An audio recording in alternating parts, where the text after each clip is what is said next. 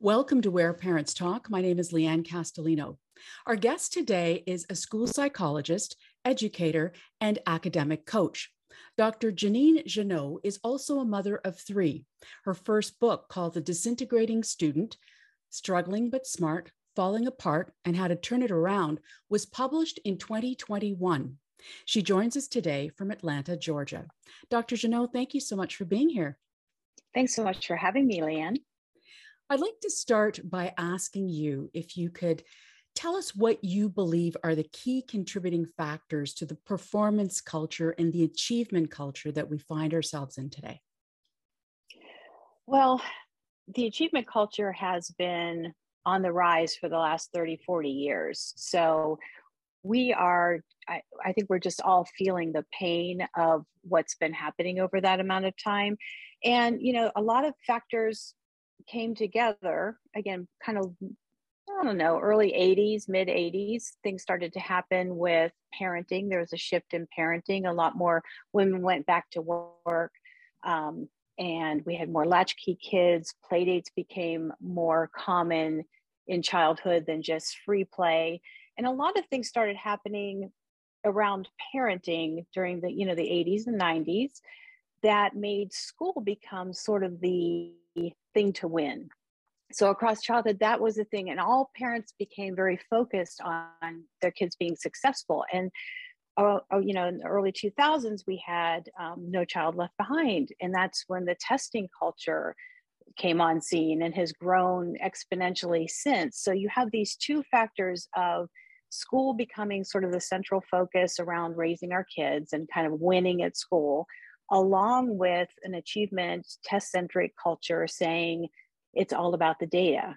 So to be successful, you need to have good test scores. You need to, check all the boxes, do all the things. And that has put us in a place where we are all responding to a definition of success that revolves around data.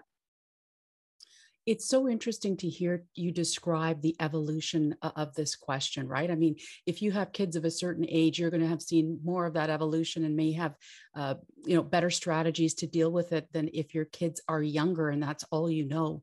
So let me ask you, how would you describe that this is impacting teens, youth, and young adults today? And when I say this, I mean the achievement culture that you describe. Well, it's directly responsible at probably the greatest extent to the level of mental well-being being as low as it is for our children, our young adults. I mean, never in history have we seen mental health issues at this rate in our youngest population. So I think that is by and large the biggest impact, and that's impacting families. And this is coming off our students feeling like data points. So they're operating as students, even in elementary school. I just need to check the box. I know I need to turn the homework in to get the check. I need to get the A. I need to get my GPA up to a certain point. I need to get this on the SAT or ACT.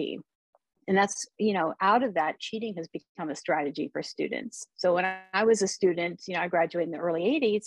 Cheating, I mean, people cheated, but it was kind of a big deal. And you really didn't cheat on big things. And it just wasn't commonplace. And today, it is really a strategy to survive because they have so many things to do. They have so many stressors. Sometimes they cheat to help friends because their friends are under a lot of pressure.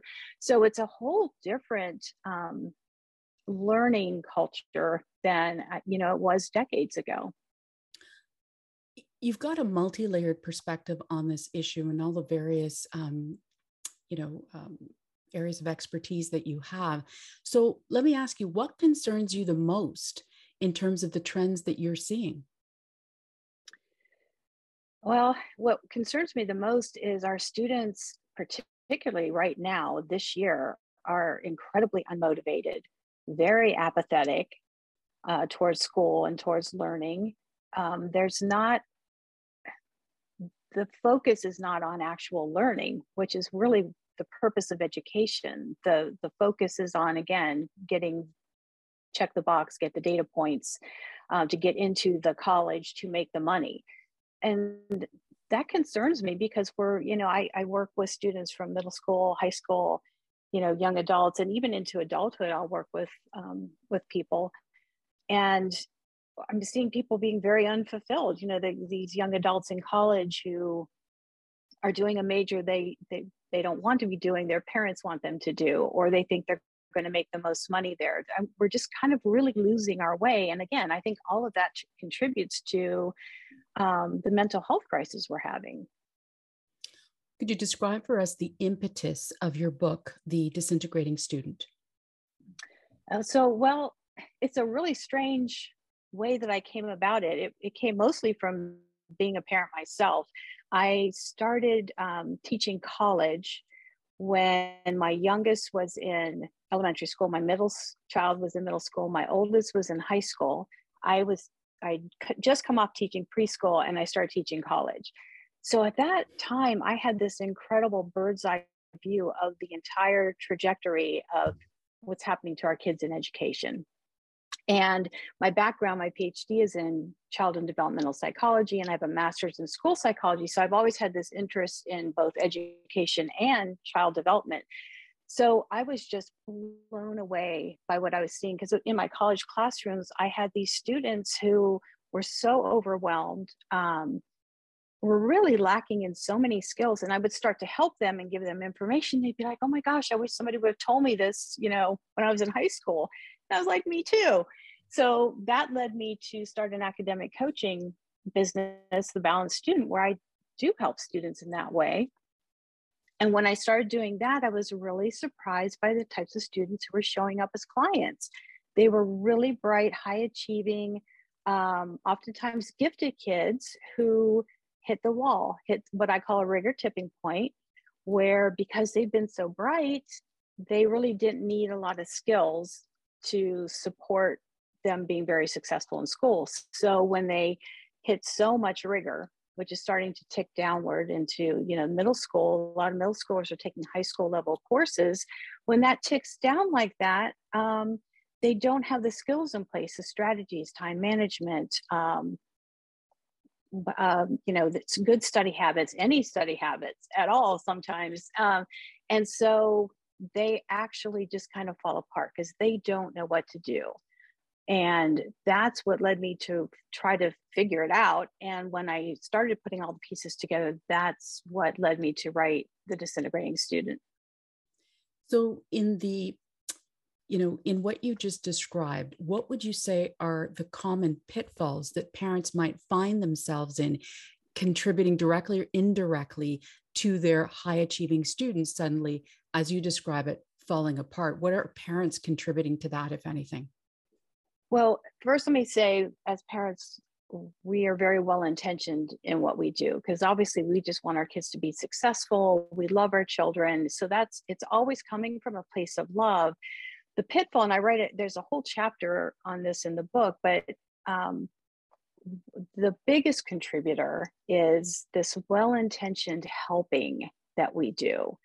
And what I realized over the years is, again, we love our kids and we're trying to be helpful, but we actually, because of the influences that we're not even sometimes recognizing that are coming from the achievement culture and what the expectations are for our children to be successful, that puts us in a state of fear. And we start parenting from a place of fear, which is a huge pitfall, because that leads us down micromanaging, quote unquote, helicopter parenting, checking those school portals, maybe helping our kids when they don't want our help, they haven't asked for our help. And when we do things like that, what we're doing is, over time, we're communicating to them, you can't handle it. And this is kind of influencing this sort of more fragile generation of kids, a little bit more immature, less responsible, because they have relied on their parents, kind of allowed them to take over all these things. So I think that's probably the biggest, again, very well intentioned, but it is the thing that is getting in the way of our kids' motivation. Because in order to be motivated as human beings, we need three things. We need to feel like we're in control, we need to feel like we're competent, and we need to feel connected. If you think about our students, they're real low on all those things. They don't have a lot of control. They don't feel confident. Then they're backing away from challenges, and the stuff they're trying to do around school isn't very meaningful to them. So, as parents, we are contributing to that by getting in there and trying to help them avoid the negative consequences we see on the horizon. That's why we're doing it. We don't want them to get the bad grade. We don't want them to miss the deadline. But in doing so, we're raising kids who aren't prepared to go out, go to college and make sure that they can be responsible and psychologically, from a mental health standpoint, handle, the stressors that come in the real world if they've been so protected in, middle school and high school. So it's interesting to hear you describe sort of the well-intentioned support that parents, innately want to provide their kids. Is this something that you did yourself with your 3 kids? Yes, ma'am. And, I live and breathe this stuff. And to this day, I find myself, falling into that trap. It's very hard because, again, I feel the influence of the achievement culture. My youngest has just started college this year. And I would say of my 3 kids, she has benefited the most from me kind of figuring this stuff out. So, and it's a good thing because when she started high school 5 years ago, we sort of made an agreement that I would pull back, that I would not micromanage, that she would come to me for help and I would let her handle it. I wouldn't check the portal, and I can't tell you how many times I was in my closet, kind of screaming into a pillow or crying because it was so stressful not to know, or to know and not be able to really do anything because she didn't want me to. But ultimately, our relationship is incredibly strong because that is the key. The key is controlling what we can control as parents, and that is how we communicate with our kids, listening more than lecturing, trying not to be judgmental or defensive when we listen to them. And that helps us help in an appropriate way because they'll tell us, sometimes they tell us stuff and we're problem solvers. I'm a professional problem solver. So my inclination is, oh, you got this problem. Oh, you're really upset. Did you do this? How about this? Can I do this? And we want to get in there and solve the problems for them. But that's denying them the opportunity to kind of develop their competence and solve problems. And it's really just alleviating our fear. And it's very frustrating, I think, to our children when we do that. So to get back to your question, with my youngest, I was doing that to her all the time, drove her crazy. And we finally worked out. She would just tell me, "You're doing it again, Mom. Just listen." And that's all I needed. And I could bring back, okay, she just needs me to listen, not intervene. That is such an important point, and certainly, listening to you describe it, kudos to your daughter for flagging that to her mom, who's this expert and has got all this experience in this subject area. For parents who don't bring that to the table, who don't have that background and expertise, it is a struggle, right? How do you dial it back? So, are there any actionable strategies that you can provide in terms of helping these parents or supporting them with advice that could say, your well-intentioned actions are actually doing more harm than good. You might not see it in the short term, but potentially in the long term, that will in fact happen. So the last chapter of my book has 77 tips. And I put them at the end of the book, and I say at the beginning of the book, they're at the end for a reason. There's a lot of strategies. And I think as parents, we know a lot of these things that would help our kids, around time management and, around sleep and screens and all that stuff. But for our kids to listen to us, for that to be helpful, we have to prioritize our relationship with them, our connection with them over their academics first. And I think, even though we feel like we're doing that, what kids tell me all the time is my parents care more about my grades than they do me, which is never true. I think it's never true. Hopefully it's never true. What is really going on there is, as parents, if we think about it, the percentage of time we talk to our kids about school stuff and academics is a lot. And if it's kind of over 50%, which that doesn't seem unlikely in a lot of cases, then their brains are just calculating, yeah, they talk about this a lot. This is what they value. This is what's important to them. So we have to make a conscious effort as parents to make sure we are listening to our kids. We're having conversations. And one of the best ways we can start is to say, look, here, you are being educated in this achievement culture. Let's talk about that. And success, in this AP class is this, and success in high school is this. But for us, how are we going to define success? Because it's very hard to push back against a culture. But if we can talk to our kids about it and then say, how are we going to define success for you? What is reasonable for you? Do you need to take 9 APs in high school? Should you take one? Should you take no APs? I mean, it is very reasonable to have that conversation with your child. And what we're doing is we're meeting them where they are, not where we think they should be or where they should, where they should be. We are meeting them and seeing them and understanding them where they are. And that right there is the thing that will be most protective to our kids around their mental well-being. It will protect our relationship with them. And it's really on its face quite simple. But in practice, it's quite difficult because we have to constantly be pushing back against those pressures of the achievement culture. Absolutely. And, there are so many parents who'd be listening and watching this, myself included, who say, yep, I've done it. I've tried to stop myself. When you talk about prioritizing academics, oftentimes over that child, it's such an easy trap to fall into. But the idea of really being conscious and mindful that you're doing that and dialing it back, I think is such an important point that you make. What would you like readers of The Disintegrating Student to leave with after reading the book? Well, I wrote it so that all the pieces that I understood to fit into this puzzle of what was happening to our kids are kind of in one place that's very, I write it very conversationally. It's a pretty quick read because I know parents don't have time to read the big books. I read all the big books and try to put as much information in a simple way in that book. So I want them to be able to see how they can best help their child, have reasonable expectations for their own parenting, understand they are not alone in this journey. I feel like a lot of parents feel like it's my family, it's my kid, falling apart. We're doing something wrong. And it's not, it's the majority of families are experiencing these struggles. So I think that's really helpful to know, and to know, who the bad guy is here. And it's not schools, it's not teachers, or it's not the parents, it's not the kid. It's really the culture we've created.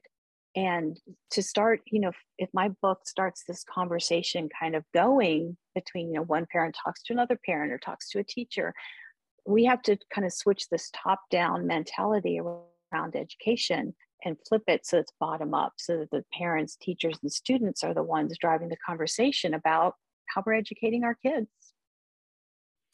We always like to end with a positive and a hopeful note for our viewers and listeners.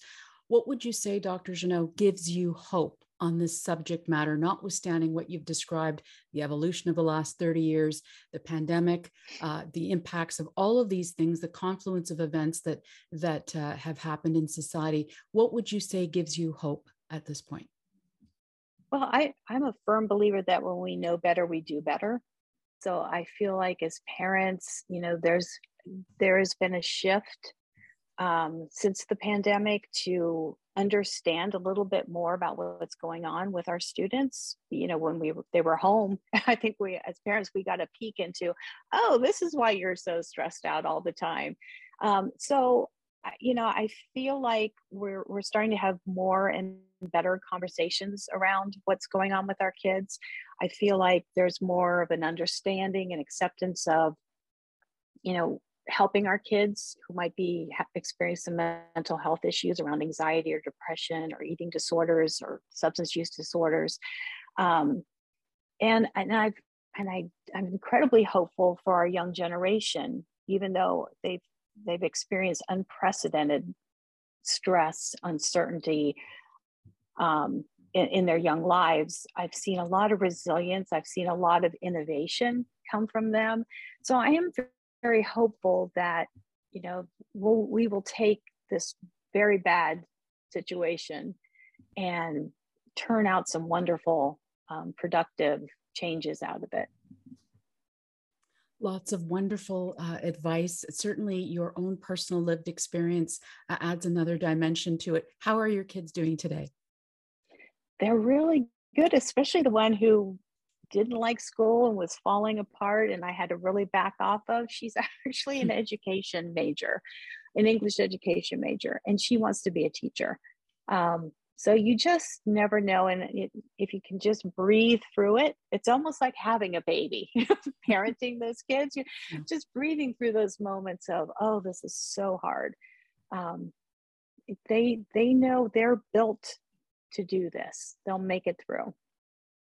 Dr. Janine Jeannot, we really thank you for your time today, for your perspective, author of The Disintegrating Student and mother of three. Thank you again for your perspective. Thanks so much for having me.